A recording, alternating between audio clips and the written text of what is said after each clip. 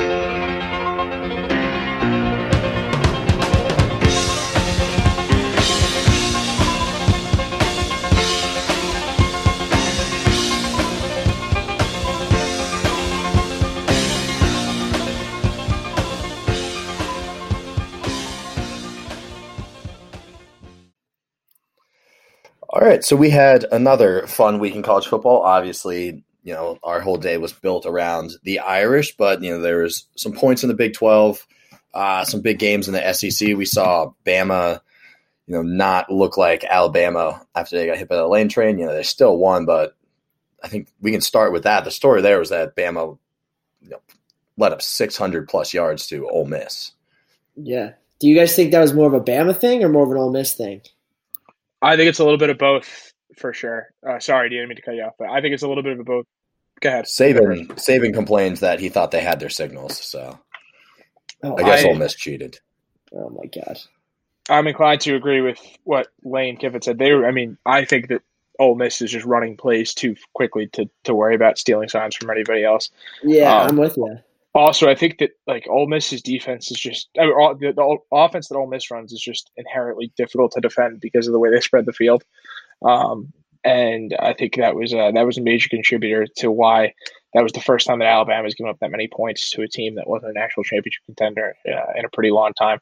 I'm not terribly worried about it from an Alabama standpoint, but it was definitely right. I was definitely surprised that Ole Miss almost covered by themselves.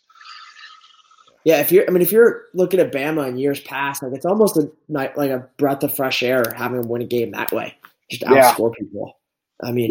You got somebody in Mac Jones too who can put points on the board. So I think I'm with you. I'm not too terribly worried about it if I'm a Bama fan, and I don't really put much on Bama. And we know Ole Miss can score, but did you guys see? Did you see Kiffin's press conference afterwards? Yeah, it was gold. So he goes. Yeah. So he's talking about apparently when Ole Miss was leaving the field, it was at Ole Miss, and they got like a standing O leaving the field, and Kiffin was pissed. He was like, "I don't know why the hell we're getting a standing O. We didn't come to lose football games." Like, it was an absolute football guy quote. He was just like, "I don't give a shit if we lose by 7 to Bama or lose by 10 to Bama. We lost. Like, I don't want a standing ovation." Yeah. You also made a good point. I think the Mac Jones. I think this looked very good for Mac Jones. He kind of put himself in the conversation, in a serious conversation, for a Heisman talk. Just the way he played, I thought he played really well. And kind of put himself in the conversation. Yeah, it helps because this might be the best offense. I know they've had really good ones the last few years, but this offense is definitely up there. I don't think they've taken a huge step back since Tua left. But this Bama team's different. Obviously, there's holes in the armor. It'll be interesting to see what happens this week against Georgia, a team with an actual defense. We'll get into this game a lot more when we're previewing it. But that's the game of the week. And now Nick Saban has COVID. So, all eyes are going to be in Tuscaloosa this upcoming week. Kind of just going around the ACC, I think, we almost called this out that the Miami Hurricanes are pretenders. I think that was going to be obvious. Clemson just steamrolled them. Miami had one offensive touchdown, blocked a kick for their other. Wasn't close. Yeah, that was pretty funny. I flipped over to that game at the halftime of the game in South Bend, and I just see the replay, and Dabo was trotting out his kicker from like 65 yards out. So then it got blocked. So I mean, that was literally the only good thing going for Miami there. But we've seen that for Miami in past years. Like, yes, they have talent. Yes, they can recruit. Yes, they have the turnover chain. But like, when have they really showed up besides beating us? Yeah, I can completely see Miami winning out, but I do not see Miami competing in any serious manner for a playoff position after that performance. I just don't think that they played well enough, and won't have enough else on the schedule to make up for it, especially if they can't get if the Cards don't break their way and they can't get into the ACC championship game. I mean, I think they're just not a complete enough team in the trenches to, I don't think they can win out with that line play that we saw. D'Eriq King was running for his life. Clemson's O-line steamrolled their D-line. And I think they can run into some matchups where a team gets pressure, turn the ball over a few times. Next thing you know, they're in trouble. I think Pitt's a team this week. Once again, we're picking that game as well. It's a team with a great D-line that could, put some pressure on D'Eriq King, hopefully contain him because, we saw he's not a gunslinger that's at the level of the best college or quarterbacks in college football. Yeah, I'm with you. I mean, I think, they have talent on the outsides, but they're just not a complete football team. And I think the ACC is going to be so hectic this year. It could lead to a couple losses for them. Yeah, I'd agree with that. Yep. And then another game that stuck out to me was Carolina and Virginia Tech's shootout in the ACC. That was kind of absurd. I didn't think either of those teams had that much power. I was kind of impressed by Virginia Tech to be able to put up that many points. But once again, I think you can group them in the tier with Miami as behind Notre Dame and then once again behind Clemson, the ACC. But those are two teams that are really fun to watch. Yeah, especially for a noon kick. That was a lot of points. Quite the shootout. But we had a few noon kicks. I'll break that. That game looked like it was a lot. Looked like it was a lot of fun. It was good to see points get put up, and I think it obviously reflects very well on North Carolina. But good to see that Virginia Tech can put up some points as well. Yeah, it looked good for Sam Howell and the Tar Heels, but I thought that game was over like 4 different times, and Virginia Tech just never said die. Like they just kept coming back into it. And yeah, you're right. I mean, it was an entertaining game, but Virginia Tech just didn't have the firepower to stay with them. So, I mean, that's a good win for North Carolina. Yeah, I'd agree. Well, do you guys think that North Carolina is the 5th best team in college football this year? I mean, no. The Big Ten hasn't started playing yet. But, I mean, that I'm just not used to seeing a number next to their name as like a number that high next to their name. Like they'll sneak a 23 in there sometimes. Yes, sometimes. But I will say I have not watched enough of them this year to really make a judgment, but them barely beating BC stays in my head a little bit. And I don't think the number 5 team in the country barely beats BC. I think with a full rankings out, and we'll get to that when the Big Ten comes to show up in 2 weeks. But I don't see North Carolina as a top 5 team. I don't see North Carolina as a top 10 team. I think there's a good case for them to be made that they can sit between 12 and 15 or 12 and 16 in the rankings, and that seems like that's going to end up being their sweet spot. I just don't think that they're good enough to be in the top 5. But so far, the way things have played out, they've earned that top 5 ranking for the time being, and I guess in this country, innocent until proven guilty. So until proven otherwise, they're the 5th best team in the country. Right. Yeah, I mean they can. I'm confident that team could put up points on anyone. It's just they aren't as complete enough to be a top 5 team. Especially they were 7-5 last year. They weren't coming off of anything special. But talk about putting up points, Tom. I know your boy Sam Ehlinger. I know you want to say something to him. Yeah, I feel bad for my boy Sam Ehlinger. I think he's very talented. I thought he looked really good in what turned out to be one of the most exciting games of the weekend between 2 pretty bad teams. I think Sam Ehlinger's has been dealt a shit sandwich, and he's been stuck stuck in a Tom Herman system that's not going to work for him without a defense. I think he scored 6 touchdowns on the day, and the final score was, and they put up 45 points. So he accounted for 6 touchdowns. So I just feel bad for my boy Sam Ehlinger. I think he was the better quarterback in that game, and his defense just could not bail him out for anything. But that again was a quadruple overtime game between 2 pretty bad teams. Still made for some pretty good football. So how do you fix Texas right now? Because I don't think Tom Herman is the answer right now, and I'm with you. Like, I think Sam Ehlinger's really talented, but ever since he gave the whole "we're back" interview, I love seeing him lose. And I also think Tom Herman's a jackass. So, like, how do you fix him? Because we're talking about North Carolina. Mac Brown has turned that program around pretty fast, and I saw something today that it was like, if Mac Brown repeated his 4 worst seasons in a row at Texas, then, like, if you did that since they fired him, they'd have 7 more wins than they do now. Like, there was no reason to fire him, and they haven't gone the right direction since. So how do you fix Texas? See, the problem is that I see is, like, who's playing defense in college football this year? Like, I don't see any truly elite teams. I guess obviously Clemson is, but they gave up over 20 to Virginia, who's not a great football team.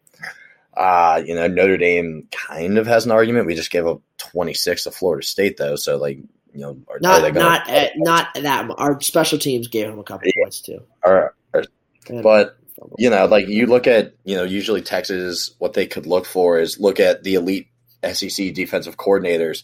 No one's playing defense there either. It's kind of a tough situation for them in terms of who they hire. I think Longhorn fans would want to see someone defensive minded, someone like Mac Brown, obviously. But obviously, I can't tell you how to fix Texas. You got to get a defensive minded coach, but there's just not many of those guys out there in today's day and age. So I gave as I normally do, I gave the Cover 3 boys, the Cover 3 podcast, another listen this week. I think they're a very good overall recap of what's going on in the college football landscape, and they spent a really good deal of time talking about how to fix Texas.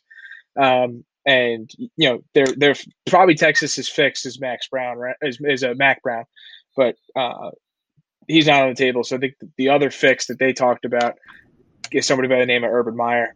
And I wouldn't hate that, because it probably takes, if he was offered the Texas job sometime in the next 18 months, it more likely than not takes USC off the table for him.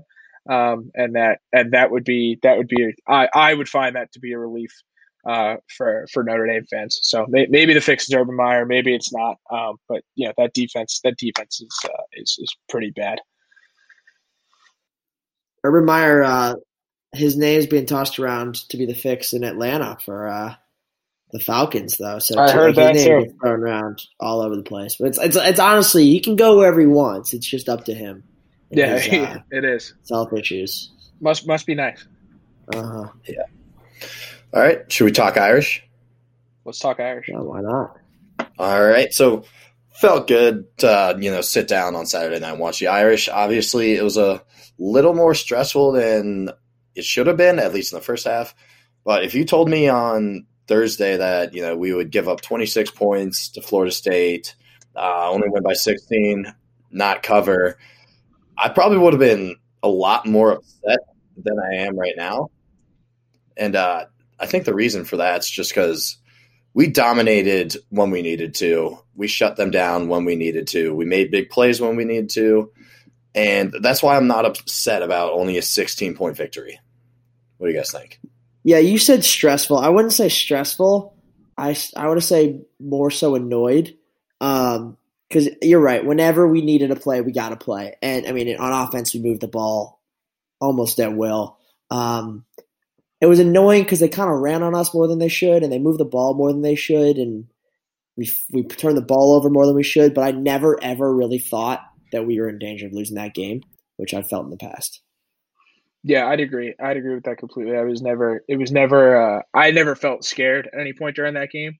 I agree. I was just a little annoyed. I think that this Notre Dame defense is a lot better than 405 yards to a pretty young and frankly not very good Florida State offense. I thought Jordan Travis played well, and Tamorrion Terry on the outside was good. But for over 400 yards is a lot of yards for a team that I don't think was very good. I do think that there were some bright spots on offense, and like you guys said, I think the offense made plays when it needed to, and obviously the offensive line was outstanding again, and the running backs were running through some gaping holes. So that was good to see. But yeah, I agree. I was never very fearful of what the end result was going to be, but I was a little annoyed. I thought that performance should have been a little bit more dominant. But it's also should keep in mind that we were through a 3-week break in between games. Right. I did expect us to have to shake off a little bit of rust there. Right. Yeah, and quite honestly, we're facing a pretty similar team this week in Louisville, at least in their offense, in terms of they have a mobile quarterback, they have receivers that they want to go deep to, and I think Clark Lea's pissed off. I think that might have been one of his most embarrassing performances, other than that game in Ann Arbor last year on the defensive side of the ball. And I think he'll come out with a vengeance this week. I think he'll come up with a really good game plan. I think, honestly, a lot of it probably had to do with going 3 weeks without contact. That almost never happens during a season to a football team.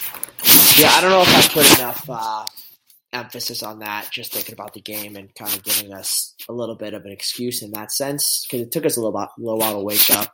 I thought Jordan Travis looked pretty good. He looked very mobile, and that kind of hurt us a lot. And Tamarion Terry is a beast. Like, he is a good receiver, and I think he'll play on Sundays. But Travis doesn't throw the ball all that well, and when they moved it, I thought it was more so not their athletes beating our athletes, but just kind of like not busting coverage and just not being on the same page defensively. It was a rusty performance, tackling, scheme, everything. Yeah, I'd agree. Although we did have some, especially Wu, absolutely laid the boom. Wu absolutely laid the boom on some hits, which was great to see. He was all over the place. Was that on the jet sweep that he just hopped out on and just capped him? That was a great play. Yeah, I'd agree. Do you guys want to dig in a little deeper? Get into the grades? Yeah, let's start with the quarterback. I can start out with Ian. Overall, I think this is the best game he's played all year. Don't think it was really that close. Obviously, USF wasn't a real team, but in the first half, he almost didn't miss a single throw. He did everything we needed to. He used his legs when he was asked to.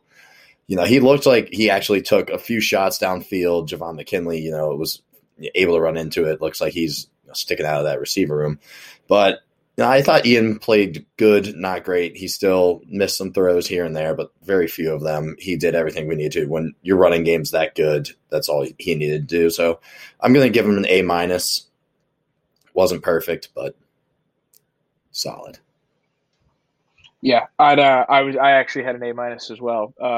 16 for 25 for 201 in the air with 58 rushing and 3 total TDs. I think that's a pretty solid day. I don't think that he necessarily needs to be doing any more than that for Notre Dame to win games. I thought it was a really solid performance. And I'd like to see one thing that you touched on, and we'll probably touch on a little bit later. I think if there's one thing that I'd like to see our offense do a little bit more over the next few weeks before we welcome Clemson to South Bend, is to start to throw the ball down the field a little bit more and just to at least see what we have. And that was good. It was good to see Javon McKinley getting some touches down the field and see if we have any other threats down that way. But overall, for Ian, I'd definitely give him an A-. I thought he played pretty damn well, and made good decisions. So can't complain. Yeah, I think it's a consensus A- there. I thought it was one of the better games we've seen him play in a long time.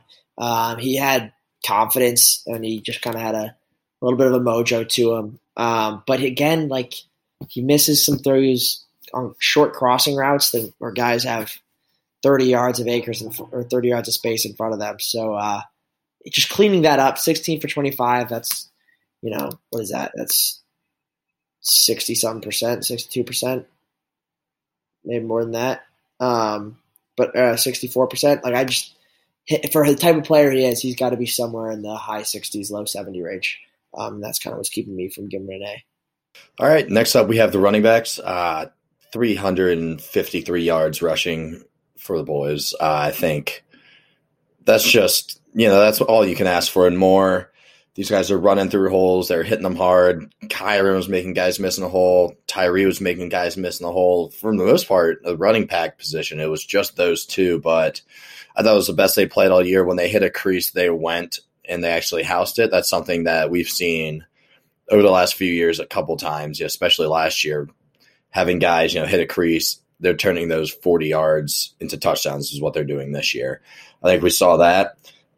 This is another group, even with, everything happened 350 yards, still going to give them an A-. One, because I think all three of us could have run through those holes. Yeah. And probably put up 200. And second, we did put the ball on the ground on second play of the game. And that's something that, that's a backbreaker against a good team. So. Yeah, I'd agree. I'm also on the A- boat. Another grade lockup here.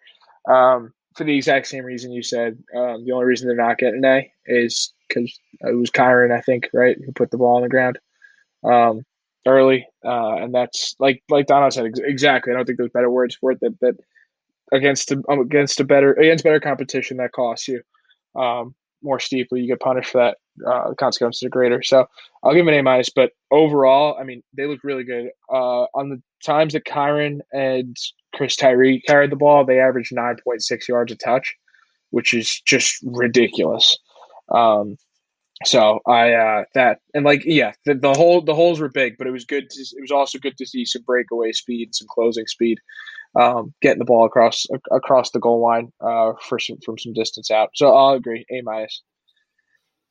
Yeah, I'm also going to go A- because you guys mentioned the fumble. That can't happen. But also, there was a couple times, those holes were massive. There was a couple times where they were through the hole and they got like shoestring tackled like twice. And that's kind of what's keeping me from an A+. Other than that, they did have, some house calls right as they hit the hole and you knew it right away. But what's keeping me from an absolute perfect game is that fumble and just one or two where there was going to be another long touchdown run and they got barely tripped up, which I'm not even saying is their fault, but that's what's keeping me from giving a perfect grade. Yeah, I think if I had to classify this would be a high A- grade, not a low A-. But easy for the graphic. Yeah. Mm-hmm. And so next up, we can go to the wide receivers. It was nice seeing Javon McKinley step up. He had over 100 yards against a really good corner in Asante Samuel Jr. Other than that, there just wasn't a whole lot of production. Joe Wilkins had a pretty big drop where he was wide open, had a lot of room to run on the third down. Once again, it was the return of Kevin Austin, but he had 3 snaps, 1 target. I liked throwing the ball to him deep, just like trying to get him involved, but I guess Kelly and Del Alexander agreed that maybe he needs a little more time to work into this system, get on the same page with Ian, and I'm okay with that.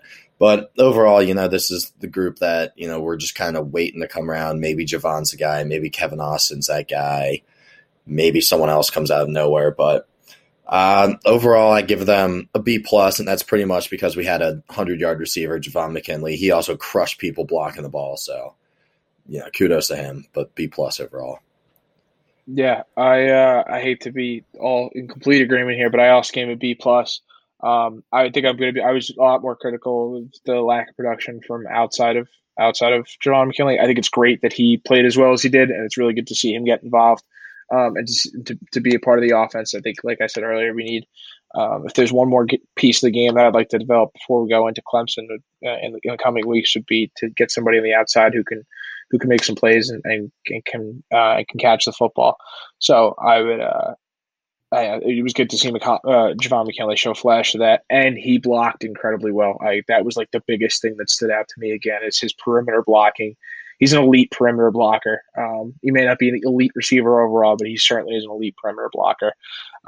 So yeah, I'll go with a B+ as well. Yeah, I like what you guys say. I'll give a B+ again for the ease of the graphic. I wish we got Avery Davis involved a little bit more. Doesn't seem like Bennett Skowronek is going to be much for the whole year. Braden Lenzy had, I thought, an all right game. I think I'm lower on Braden Lenzy than a lot of other people saw it. My expectations are lower. So what we saw from him, I think, is what we should expect to see. But again, the blocking, looks like the whole unit is willing to block and get their nose in there. So That's what the kind of the saving grade for me. So yeah, I'll agree with you guys. B+. It just feels like they're missing one guy now. I think Javon McKinley, the way he's played the last few games, has shown that he'd be a really solid 2 receiver, but I don't think he's an alpha dog, like we've had Claypool, Boykin. We just kind of almost at this point, I think McKinley's a known quantity. I think we know what we're getting from him. It's just kind of has to be Kevin Austin, coming out, or like I said, someone from the clouds. But Need a dude. Just need a dude. Didn't see anything from Jordan Johnson. Yeah, which isn't great because it seems like he's in the doghouse. Yeah, he might be there for the foreseeable future. Imagine if we had the guy who was good enough to score 4 touchdowns in an NFL game on Sunday. We'd be looking good. We'd be looking good. Real pretty. Yeah. But moving on, tight ends, once again, we know this is a strength. I don't really have any complaints with the tight end group, other than, maybe, stretching the field down the seam or down the corner a little more. I think it's an A. This is, they played at a championship level, I guess. But all right, Tom, I see you reacting over there. What do you got? I also gave them an A. I think they were really, really, really good all day, and especially run blocking.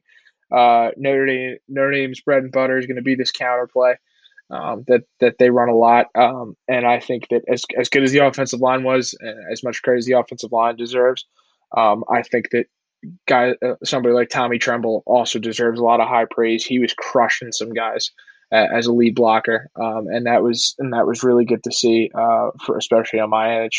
That's how I think football should be played. It was good to see the tight ends get involved and playing some run heavy, smash mouth football. So and it was good to see Mayer get in the end zone. He looked, it was a short little drag route, but that's good enough for me. Get 87 the ball any way you can. So I'll give him an A as well. I thought they played pretty well. Yeah, I'll give him an A as well. What I think is really great is how dynamic all 3 guys are. Like if you're lining up against them, you don't know if they're going to run block or go out for a route. All 3 guys can do everything really, really well. I think that makes them difficult to defend and makes the whole unit difficult to defend. So all good things I saw from them. I didn't see any reason to dock them. So I'll give them an A, yeah.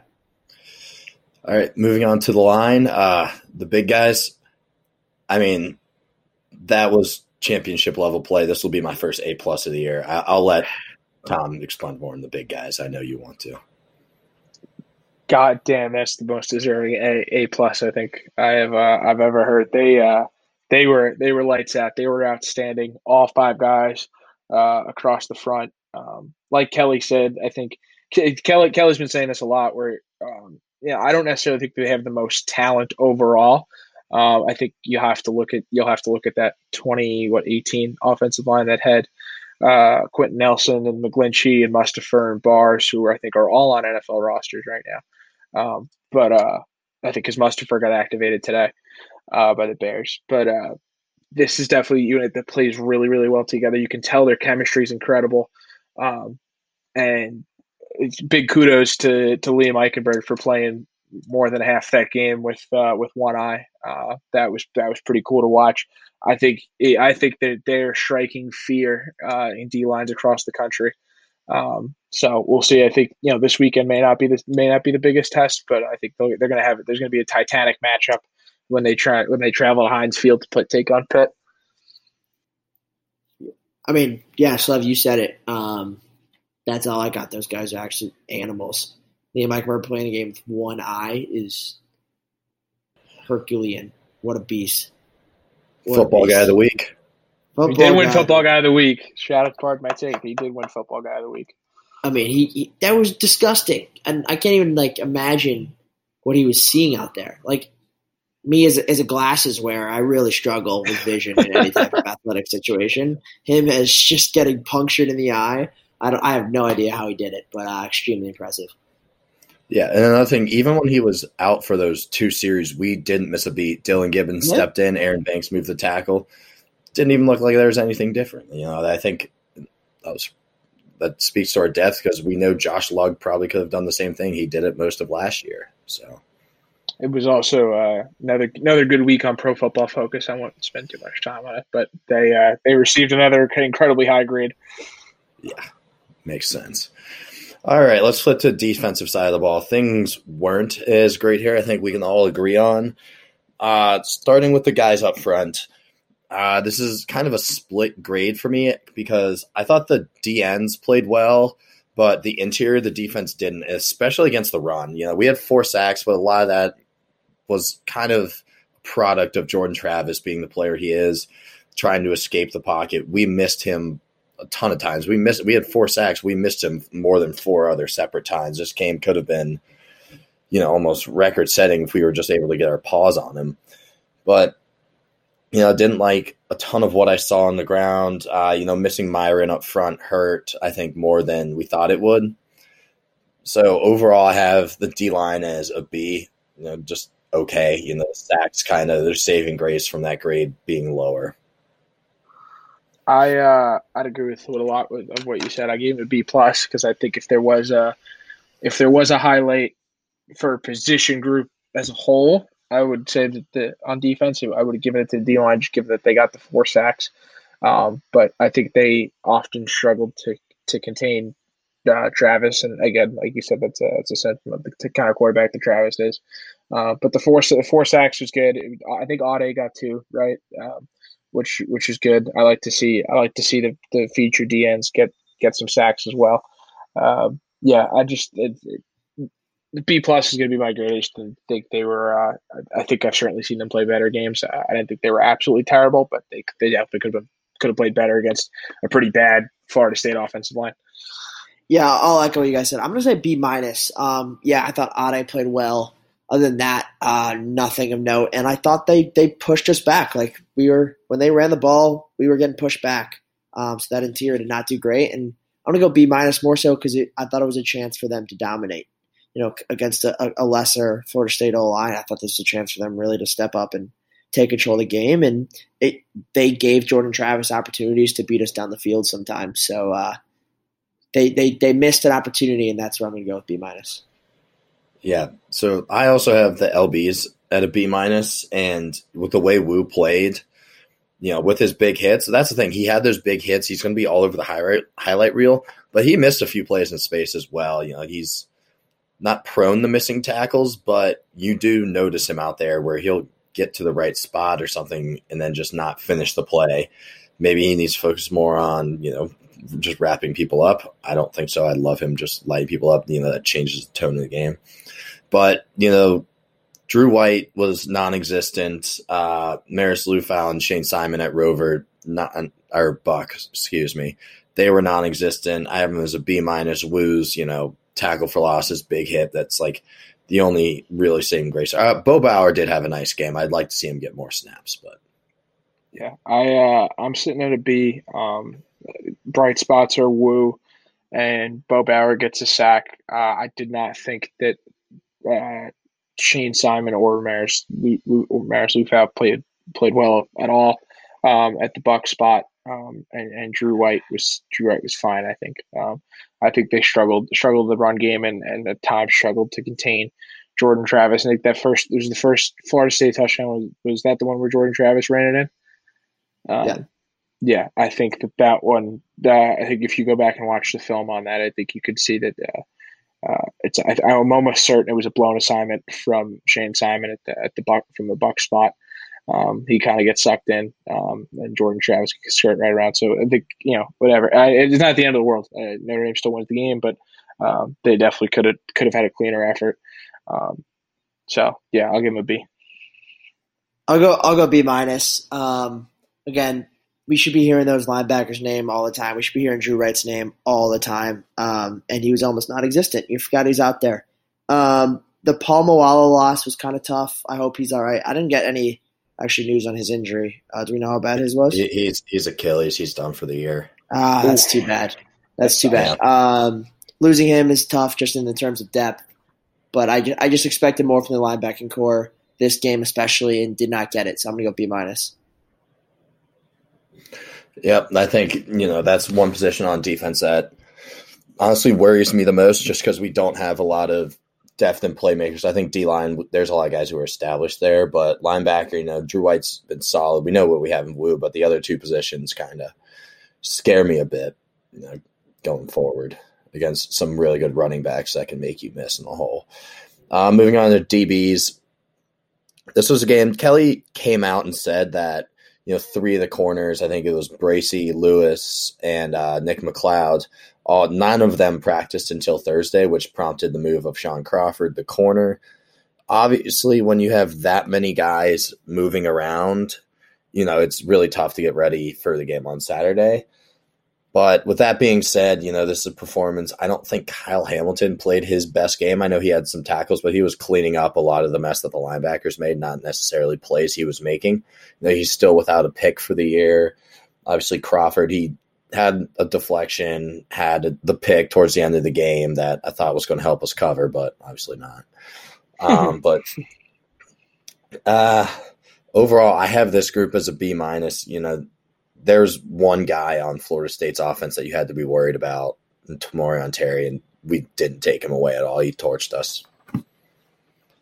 Yeah, I'm giving him a B for the same reason they give linebackers a B. I just didn't think they played particularly well. I think there were some bright spots that you can take away from the box score, and that Sean Crawford pick was very nice. Was a good read and a good play.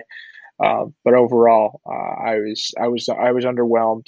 That's the spot that I think from my time spent at Notre Dame outside of Julian Love, I tend to really worry about the defensive backs, especially in the corners. Maybe not as much as safeties, but especially in the corners. And I think they proved again why that worry is warranted. They didn't play very well against Tamorrion Terry, and we're going to see some other big receivers. I think they're going to continue to get tested, and I hope they respond a little bit better in the coming weeks. So I'm going to give him a B though. Yeah, I'll give him a B-. I think, because it's just so clear we just don't have a shutdown guy, and if it's 1-on-1, there's going to be opportunities for opponents there. I thought Tariq Bracey made some nice plays. Nick McLeod was pretty streaky. Sometimes he'd make a great play, and sometimes he'd get beat. So a tough read for them and tough to give him a grade, but I was unimpressed overall. So I'm going to say B-. I would like to see Nick McLeod find his stride here. I think that'd be extremely helpful for the secondary and extremely helpful for this football team overall. He's got talent. I think sometimes you're like, damn, nice play, and then sometimes you're like, all right, that looked way too easy. Yeah, I'd agree. I mean, it just terrifies me right now here on October 14th, what we would look like trying to cover Jalen Waddle, Devontae Smith, and John Mechie from Alabama. Yeah. You can't double all of them. No. You got to go up against some guys. And Georgia presents a similar problem. If you ever cross paths with them, and there are teams in the Big Ten like Ohio State who will present a very similar problem as well. So we'll see. Yep. And then, I guess last but not least, I know we can't forget about them, special teams. Obviously not our best game. Could have forgotten about them this week. We could have forgotten about them. All right, so I had special teams C-. I mean, this was pretty unacceptable, to be honest. We handed them points. Dora missed a kick that he makes last year. I'm starting to worry, but, we didn't make a play on special teams either. That's one thing that we have to do against big teams. Those can change the game. I'd love to see more explosiveness out of the return game. Obviously, when you muff the first punt of the game, you're telling dudes just go back there and catch the ball, so that's hard. But still, there's a lot we can improve on special teams. So C-, so is by far the worst of the three phases of the game for me. Yeah, I'd agree completely. I'm going to give him a C. I guess I'm just a little bit nicer than you are, D. But that was certainly something. That was a forgettable Saturday night in South Bend for special teams there. The one minor bright spot was I thought kick returns were pretty good. Look at Jafar and Tyree got 2, Jafar got 1. I thought those were fine, but outside of that, I was extremely underwhelmed with their performance for a group that I tend to be pretty high on. That was a lot of it disappointing. Yeah, I'm gonna go maybe C-, maybe D+. I'm with you. The quick return looks all right. Other than that, Special teams just makes me nervous, and I have zero confidence ever that they're going to make a play, a positive play. And your special teams are out there to change the game in a positive way, make a big play, cause a turnover, and not turn it over. But that's we did. We did not force anything out of them, and we turned it over. Coming off such a good special teams game against USF too, I think their special teams are awful. I talked about that. But we should be so much better at that phase of the game than we are, and we're not. And so that's why I'm so low. Yeah, that was tough. But overall, I think we can conclude this was, maybe Notre Dame's A game on offense, but the, B to B minus, even, around, I'd say probably B minus game on defense. And it was still, a solid win over a team with a lot of talent. And the game was never in question. It wasn't as close as the score indicated. Mm-hmm. So I'd agree. Moving on, we have a team that's honestly pretty similar to the one we just played. It's a team with maybe not the star talent as Florida State, but the Louisville Cardinals have a lot of dudes who have proven themselves on a college football field. It starts with their offense as a team that can put up a ton of points. And contrary to that, their defense has given up even more. They're 1-3. It's a game the Irish are favored by, 17 in. This is a game I think that we should win going away, and I think, if our defense plays well, it shouldn't be close. Yeah, I agree with a lot of what you said, D. I'm still worried about this Louisville team. I think they're incredibly quick. I think they're really fast, super athletic, much like Florida State was. I think, but even more so. Their offensive line's awful, really, really bad. I would expect their defensive line to feast, but some of the speed on the outside worries me again with another shaky performance from the DBs. I think Cunningham's a good quarterback, and Tutu Atwell in the perimeter or on the outside poses an issue. I'd also say that they for sure are better than their 1-3 record. That might be a bit of a hot take, but I think they're better than that 1-3 record, and should not be overlooked. I don't think it's a trap game whatsoever. I think that Notre Dame will come out prepared, but definitely something to keep an eye on. I wouldn't be surprised if they hang in, especially in the first half. Yeah, I think you're right. I think they're better than that 1-3 record. Nothing to look over. They have talented, proven guys, as you guys mentioned. But again, we're better at every position on the field. And if we show up, it should not be an issue. Yeah, I think, this is another game. Florida State had big dudes on their O-line. It'll be interesting to see how our D-line goes in and handles, because Louisville runs a 3-4. Their nose guard only goes about 280. Then their 5 techs or 3 techs, whatever they have them playing, they only go about 250, 260. So they're about the size of the Irish's edge guys. And, with how big and strong our O-line is, it'll be interesting to see, do we push them around, or does something happen where they're able to slant inside quickly, beat our guys across the face and cause some real trouble for our run game. I don't think that'll be the case. Once again, I think these guys are too experienced. There's already 4 games of film out on Louisville. Unless they pull some insane tricks out of the bag, I think we'll be able to know what's coming. Once again, they've actually given up, a lot of explosive plays. Maybe this could be Kevin Austin's coming out party. If not, I'd love to see Ian Book hit Joe Wilkins or hit, Avery Davis or Lawrence Keys, get those guys. We just need more receivers involved in touching the ball, in my opinion. Yeah, I think you're right. This is a game where we could see, this is a breakout game for somebody. Don't know who it is. Could be somebody defensively. Definitely opportunities for receivers to break out, but I would like to see somebody step up and make it their game. Braden Lenzy game, Tommy Tremble game. Somebody make it their game and just kind of take over that field. Yeah, I'd agree. I think that this could be. I'd like to see the pass game a little bit more this week. I think we are a proven commodity up front, and with the running backs, that's something we know we can rely on. But I think it's something that I would like to grow over the next 2 or 3 weeks. Is definitely the passing game, especially on offense. I'd like to see us throw the ball around the yard a little bit more, have some fun with it.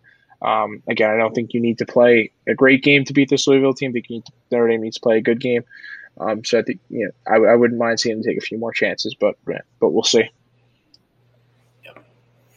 right, do you guys want to get into – we'll get into our score prediction when we do our picks at the end, as always. But we're going to go around, each give a key or so to the game, maybe two if you have one that's really eating at your mind. But either of you guys want to go first? I'll do not. Ian, why don't you go? Okay. Ian or D, why don't you guys go first? All right, I'll go first. I want us to win the turnover battle. I want us to not turn the ball over. Yeah, that's why I go first, D. That's why I go first. I want us to not turn the ball over. And I want us to win turnovers because that is not something we've seen all year. We're too good on defense to not be taking the ball away. We're too good on offense to be confident up like that. I want us to win the turnover battle and not have a single one on special teams. So that's my key. Yeah, I was pretty much going to say the exact same thing. I think this is a Louisville team that's really turnover prone. I was going to say, if we get two of them, it might not even win the turnover battle, just knowing how we've played the last few weeks. But, 3 or more would be perfect. I'd love to see some interceptions. But so, yeah, since you took that one, I'm going to go with I would love to see that. I said this last week, and, it didn't happen. I'd love to see it again. Is 2 40-plus yard pass plays. We still really haven't taken that deep shot to Lindsey. He's faster than whatever corner they're putting on him. Let him run. Or if it's something like, what we've, that was a staple of Ian Book the last 2 years, put that back shoulder. This won't be 40 yards, but, maybe McKinley's that back shoulder guy down the field that Claypool and Boykin were in the prior 2 years. So, my biggest thing is I just want to see us push the ball a little more downfield. I know we'll be able to run on them. They'll load the box and try to stop it. It's going to be open for us. So take the shots. And it's not necessarily if we do that. If we complete, 2 plus 40-yard touchdowns in the air, I think, that's a sign that we're dominating the game. Yeah. What I want to touch on is I would like to see the matchup that I'm going to look for is our back seven on defense against the speed that Louisville presents. Again, I'm still a little worried about it. So between our linebackers and our DBs, how do they handle a pretty dynamic quarterback and a really good running back in Hawkins and a shifty and speedy receiver in Atwell. I think that'll be an interesting matchup. It'll be something I'll watch all day. I'm not really worried about the fronts on either side of the ball. And similar to what D said, I think get the passing game going as well. But for me, it'll definitely be Notre Dame's back seven versus the skill guys for Louisville. I think that's a good call. And like I said, we'll get into our score picks. It's a 17.5-point line. This is the first time all year the Irish over-under has gone into the 60s in Vegas. And I think that's a result of the respect Louisville's offense has gotten, even though, Notre Dame's probably the best defense they've faced at the same time. So moving on, do you guys want to hit the Q&A? Sure. Let's roll. All right.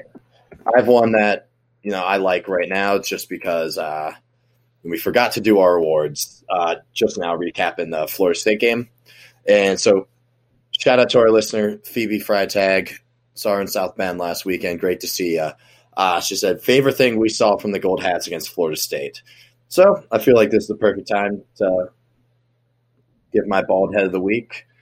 So this was one, I'd love to give it to the O-line. Those guys were crushing people, but we really needed the wide receiver position to step up this week, in any way they could. And so Javon McKinley, he's been doing it all year, blocking on the outside. And, seeing him get some catches against a really good corner. Asante Samuel's a guy who's going to play on Sundays, probably, second most talented guy on that Florida State defense behind Marvin Wilson. And seeing McKinley, working for over 100 yards was really awesome to see. So this week, Javon McKinley, congratulations. You're my bald head of the week. There you go. All right. Ian, you want to go first? You want me to go first? Yeah, you go ahead. All right. My big fellow of the week was a pretty easy decision. It's Liam Eichenberg, two-time winner. Again. And I don't care to hear anybody else's opinions if they would have picked somebody else. I'm pretty firm on this. He's now the football guy of the week and the big fellow of the week, which is pretty high praise. I thought he looked really good again. A real gritty performance, and I like that the left side has become the strong side. It seems to be where we like to run that. Exactly. That left side seems where we like to run that counter. And he's a big part of why that's so successful. So for me, my favorite thing of the week, and my big fellow of the week goes to Liam Eichenberg. All right, you guys may not love it, but my Ian's Intelligence Award of the Week is going to go to Sean Crawford, just for another position change. I know it's probably not easy to do, but he came in and he wasn't perfect, but he did what he needed to do. So a big pick there, moving into that nickel/corner position sometimes up from safety. So I'm going to give it to him. We throw him all over the field, and he always gives us, anything but his bat, or everything but his, you know what I'm saying. He gives us his all. So I'm gonna give Sean Crawford the Intelligence Award this week. I mean, we'll definitely need him this week against Tutu Atwell, who's one of the probably might be outside of maybe ETN for Clemson, might be the fastest guy Notre Dame faces on offense this year. We need Crawford to catch him. So we need Crawford to do his best. Shutting him down. We'll probably need help over the top as well. So, all right, who's got next? Ian, either way, do you want me to go? Or you want to go? All right, I'm gonna take Madeline's question. One of our biggest fans, Madeline. She asked, "Which pod member would you choose to take with you to a deserted island?" I'm taking Ian. Yeah, I'm taking Ian. I just think he'd be a little bit more useful than D. I feel like D and I have similar attributes. Yeah, D and I have similar attributes, so I think me and Ian would probably complement each other more, and that's the answer I'm sticking with. That's why I'm taking D. That's why I'm taking Ian and not D. Yeah, I'll go second here. I'm gonna take Slev as well, and this is probably a gut reaction towards Donna's performance in South Bend this past weekend. Just I need a we guy, not a me guy, and I'm bringing Slev to that island with me just so we can get it done. Appreciate that. Now, D, who you bringing? So this is pretty much the interesting part of the question. I think we knew how those first two responses were going to go.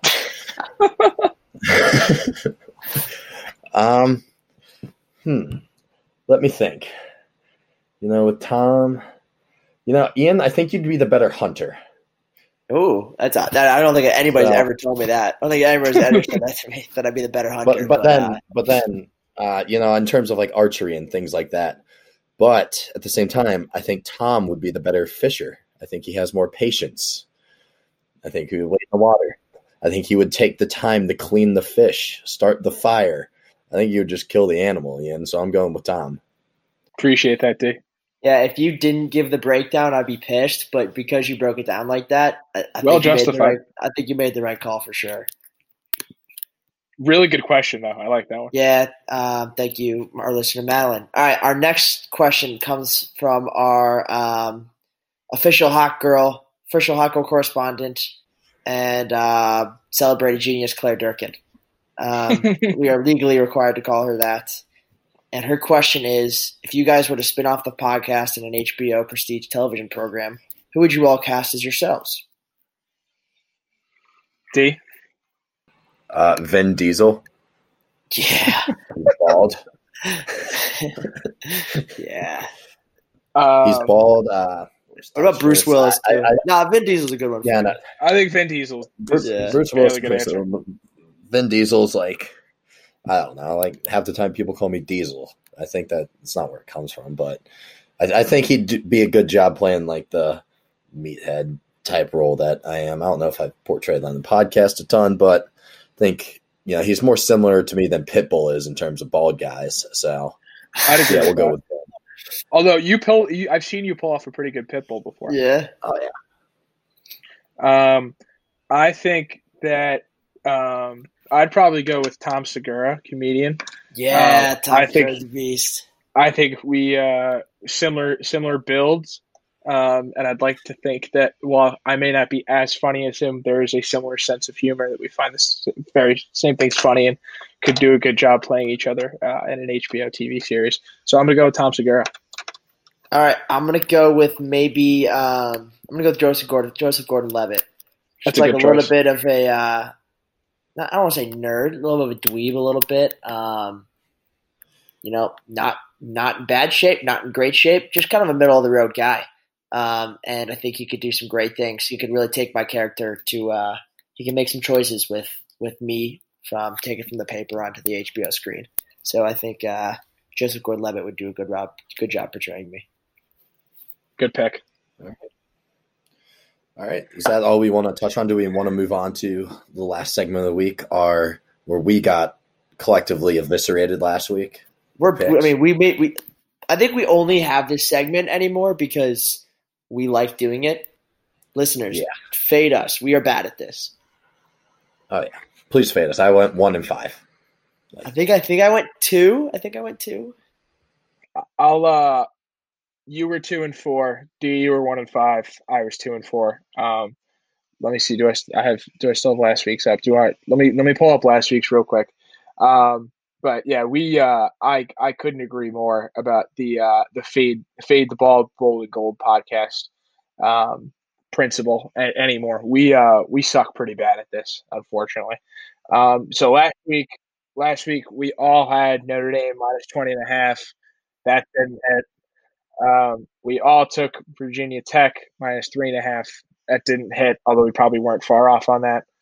We all won the Clemson-Miami game. We all had Clemson minus 14.5. That did hit. We got clean swept in the Red River game. Texas minus 2.5, although, again, we were close, quadruple overtime defense. That one of the games that we differentiated here was Tennessee at Georgia. Georgia was laying 12.5. Georgia ends up covering, although, D, you were not far off in your Tennessee pick either. D was the only one who didn't hit that one. D's lock of the week was Duke at Syracuse under 51.5. That was shattered pretty early.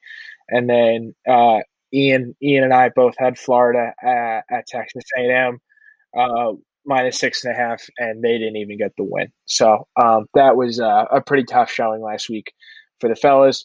That takes D's record to 9-15, Ian's to 11-13, which is good for the clubhouse lead, which is pretty awful. I feel like we're talking about Texas and Oklahoma again. Exciting stuff between bad people who are pretty bad at their jobs. And then 10-14 for yours truly. So that we've shaken out a top. We've had some separation between the 1, 2, and 3 slot. All right, fellas, let's get into the games this week. The first one we're gonna pick. What's up? We can't be any worse than last week, right? Like you just got to get back on the horse. It's gonna be difficult to be worse, but I hope that we begin to turn this around. We do have a few weeks to do it. I think that college football is weird. Let's see if we can match the weirdness and get hot here. All right, Louisville at Notre Dame. These lines come from FanDuel about an hour ago on Wednesday night. Louisville at Notre Dame. Notre Dame's laying 17.5. Who do you guys got? 17.5. That half is big. I don't know, because I saw 16.5 too. The 17.5. I think I'm 0-3 on Notre Dame against the spread, and we are 1-2 against the spread. I think it's time we get one. I think it's time I get one. I'm going with the Irish to cover that. I think we clean things up, and we're back in South Bend. 3 touchdowns. I'm gonna say 42-21. Yeah, honestly, I think we just score too much. I think Louisville's defense, that if Georgia Tech put up 46, I think we have a better offense than the true freshman QB starting at Georgia Tech. I think we get into the 50s. I don't think they get past 21. I think it's 52-21 easy. All right. I also agree. We're all locked up there. We all have the Irish again. I'm going to go with a 48-20 score. I think we win by 4 touchdowns. I think Louisville probably hangs in early, but I think Notre Dame's too good and too deep to really let them hang around, especially in the second half. Hopefully pull away. And I got 48-20 for the final. Let's keep putting up points and putting up some yards, huh? All right. We'll go to another ACC game here. I find this one to be extremely intriguing. Boston College going to Virginia Tech, going to Blacksburg. The Hokies are favored by 12.5. What do you guys think? I think that's a really intriguing game too, because Virginia Tech, I thought they looked good against North Carolina, or not looked good, but I mean they put up points. They clearly could put up points, and Boston College have not looked great by any means. But one thing I could say about all of Boston College's games is they have been close. And I think the ACC is so wild this year that I would rather bet on this game being close than a blowout. So I'm going to go with Boston College miraculously to cover at Virginia Tech. I don't know how it's going to happen. Maybe Phil Djokovic can do something. But I think it's going to have to be a relatively low-scoring game, but I'm hoping Boston College can stay with it. See, I disagree with you on low scoring, but I agree with the premise. Like, Virginia Tech just gave up 56 points to a team that's primarily going through the air, and UNC. And that's basically all Boston College has done this year with Phil, is kind of air it out. So I think this game is more of a shootout than we would expect from these two teams historically. But yeah, I have BC. I think 12.5 is a pretty big number, just because BC played, came down to that 2-point conversion against Carolina when they played, and then Carolina beat Virginia Tech. So yeah, I agree with you there. Yeah, I also have BC. I'm inclined to agree more with Ian just on principle. I think I haven't seen BC play a very high scoring game so far this year. I think it'll be another low-scoring affair, another tight game, which Boston College tends to find themselves in a lot so far. So I'll go another low-scoring game. I still think Tech wins the game at home, but I do not see them covering. I think that's a pretty big spread for a team that's played pretty well. All right, next game is Pittsburgh at Miami. That's a noon kick from Hard Rock. Miami's favored by 13.5. What do you guys think? Did this line jump a ton? Yeah. Yeah, so it moved a ton. Yes. I was on Miami when it was 10.5. It was 10. It opened at 10.5, 10 or 10.5. Yeah, I was on Miami there, but I'm on Pittsburgh now. Miami just got beat up by Clemson. I could see them, I don't want to say falling asleep, but just kind of struggling to rebound. And I think this game is either Miami blowout or Pitt wins it, honestly. Because if Pitt's D-line can handle Miami's O-line and really cause some problems for D'Eriq King, I think they could come out on top in this game. So I'm going to take Pitt to cover, and I think I would maybe sprinkle a little bit on their money line. Yep. It's good value. Very good value. Yeah, so this is a game that I've also been back. I thought this was, my toughest one at 13.5 this week. But Pitt's biggest vulnerability in the games that they've gotten scored on is getting beat deep with the pass. And I think with D'Eriq King, I think he's a quarterback. He's like Mikael Cunningham, who had a lot of shots to his receivers in that Louisville Pitt game. They just couldn't pull him in a lot of the time. Yeah, it's a game. I think I agree with you. It's basically going to be Miami wins by 20 plus or Pitt wins, but I'm going to take Miami. I think maybe the culture's changing down there. Who the hell knows? Honestly, this is a shot in the dark. I'm just trying to go against my gut. Honestly, my gut says Pitt, and I went 1-5 last week, so fuck it. I'm going with Miami. Yeah, I think that my gut says Miami, and my head says Miami, but I like Pitt because I think the Pitt's just going to keep this game a little bit closer than 2 touchdowns. I think it's too many points. Agreed with Ian that I think probably earlier in the week I would have had. I may have taken Miami, especially if it was 10 or 10.5, but I think Pitt keeps us a little closer, and less than 13 or less points. So I'll go with Pitt in that game for sure. All right, next game, intriguing one here, from the non-power fives. Cincinnati at Tulsa. Tulsa's 3.5 point home dogs. What do you guys think? Do you want to switch up the order so you guys aren't going last? Either way. Do you want to start? Yeah, I can take this one. See, being from Cincinnati, I therefore hate the University of Cincinnati, but I know their football team's good this year. This is a game that I'd probably take the under. It appears they just don't have that explosive of an offense, but their defense is really good. They have some guys, Jarrell White at linebacker, who was an absolute freak show in high school. I think, do I think Cincinnati's the 8th best team in the country? No, of course not. I think that's just a product of them moving up in the polls by default. but I think they're better than Tulsa by 3.5 points. So I think they cover that. Bearcats, baby. I'm also on the Bearcats. I think that would love to see Michael Young Jr. in the end zone again. That's always good to see. I think the offense is actually is a little bit better than people give it credit for. Tulsa, I will say, has played some really good games against, or has played really well against some top tier teams like Oklahoma State. So that's a little bit scary, especially Tulsa at home. But I think the Cincinnati, again, like Donna said, I think they're deserving the 8th best team in the country right now. But I think they're still pretty good. I'll take the Bearcats.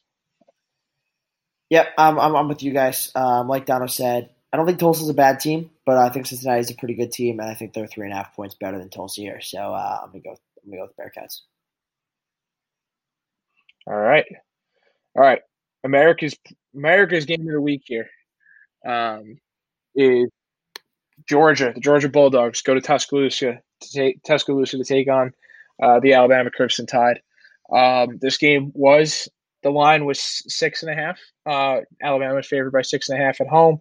But earlier this afternoon, we found out that Nick Saban has tested positive for COVID, left the facility immediately. Unlikely that he'll be on the sidelines this weekend. So the line has now moved down to 3.5. I have a pick. I felt a lot more comfortable about it at noon today than I did at 5 o'clock today. But I'll probably still ride with it. I got Georgia. I'm taking Georgia. Right. Dogs have won you some money this year. Yeah, they did. I hope that riding with them continues. I think their defense is really good. Stetson Bennett does not have to play out of his mind. He just has to not turn the ball over here. And we'll see if he can do that. I hope that Georgia can go and survive in Tuscaloosa and at least keep this game within 3 points. All right. Well, I'm gonna go with Bama here, and I don't want to diminish the value of coaching because I know how important Nick Saban is to that team. But I'm not convinced that him not being on the sideline means he's not going to be involved in the game somehow. I think it's going to be a little bit of like a major league manager getting thrown out of game and just kind of coaching from the dugout. But not that Saban's going to have the exact same impact, but I still think Bama's the better team than Georgia, and I think that they can cover that 3.5. I think their offense is maybe a little bit better than that Georgia defense is good, and I think their defense is probably better than that Georgia offense is good. So I'm going to go with Bama here, and almost a little happy that I'm getting a little leeway with some points. Oh yeah, Ian, I'm with you here. I think it was Hugh Freeze when he was at Liberty. Like, he was in the hospital from the press box in the hospital bed. I don't know if they'll, just for the optics of everything, allow Saban in the stadium, but he's going to be there on the headset with somebody. I'm sure of it. There's no way they wouldn't let him. Once again, like, the reason Saban's been so good at Alabama recently is because he hires, really good coordinators. All of his defensive coordinators go on to get great head coaching jobs. Lane Kiffin was there on the offensive coordinator side. Sarkisian's a great football mind who knows, about his leadership skills, had a kind of sketchy past, but a great for one game. Yeah, exactly. But for Sarkisian, you have so many weapons at your disposal. Najee Harris, the receivers, Devontae Smith, Jalen Waddle. I mean, how do you account for all of those guys if you're a defense? Georgia's probably maybe the one team in the country that can do it. But it's still, it's going to be a huge challenge, I think. Hello, dog. But yeah, I think Bama's just a better team. I'm just looking at, ever since Saban's been there, the last 12 years, Georgia hasn't beat them. It's been close. That's why, if it was a 6.5, wouldn't scared me. But it's still like Alabama's, usually about a touchdown better than Georgia. So, all right, anybody got a lock they would like to share with me? Yep, I'm really excited about my lock because all right, this week I get the chance to bet with the Mormons. BYU you took mine. I had a backup, but you took mine. BYU's only 5-point favorites at Houston. Houston's season has been impossible to follow with COVID stuff. Are they at Houston or are they at BYU? I believe it's at Houston. Okay. Which I think would probably make that line a little bit smaller again. Mm-hmm. But I love this BYU team, as I mentioned before. They squeaked by UTSA 27-20, but UTSA, coached by Jeff Traylor, is not a bad football team. And I think that's like a decent win for BYU, and I definitely think that they can beat Houston by a touchdown. So I'm going BYU -5. Come on, you Mormons. So D, I'm going to jump in front of you real quick because that was my original pick, and I had a feeling that Ian would be on that. I love that pick a lot, actually. I think that's probably some of the easier money you'll make all weekend if you're a betting man. But I'm going to go with stay on Friday night. I'm going to go with the SMU Mustangs. They're my lock that hit earlier this week. They are on the road at Tulane. Plus minus 6.5. I know they'll have their top receiver out, Robinson, but I still think that this SMU team is built for speed, and we'll get the job done in New Orleans against Tulane on Friday night. Wouldn't even mind seeing a little combo parlay action between the Mormons and the Mustangs for some value. So I'll take SMU on the road at Tulane minus 6.5. Yeah. I guess I like betting over-unders for this. I think it's fun, not relying on the team for a lock, but rather for points. Makes that game a little more fun to bet, I guess. I'm going to go down to the American. It's one of those huge overs this week. It's the UCF Memphis. It's UCF at Memphis, taking over 73.5 points. Sheesh. I'm going to take that's a lot of points. That's a lot of points. We've seen a bunch of these super high over-unders hit this year. The Red River rivalry was right there. I know that was 4 overtimes, but shit, this might be a 4 overtime game. It's the same spread, 3.5. I think, these two teams have been in a lot of shootouts recently. So, yeah, I don't hate that. Hopefully that continues. I think it's a good pick, and I also think that game, as proven over the last few years, has proven to be a very good football game to watch. Mm-hmm. That's proven to be one of the funner games on a Saturday. So I'll have eyes on that one as well. Thank God we don't have to deal with UCF being undefeated again. That just cannot deal with that annoyance. Nope. I agree. All right, fellas. We'll get the board out. Thanks to our listeners for submitting some questions again last week for this week. All right. Yep. That'll do it. Have a good week, guys.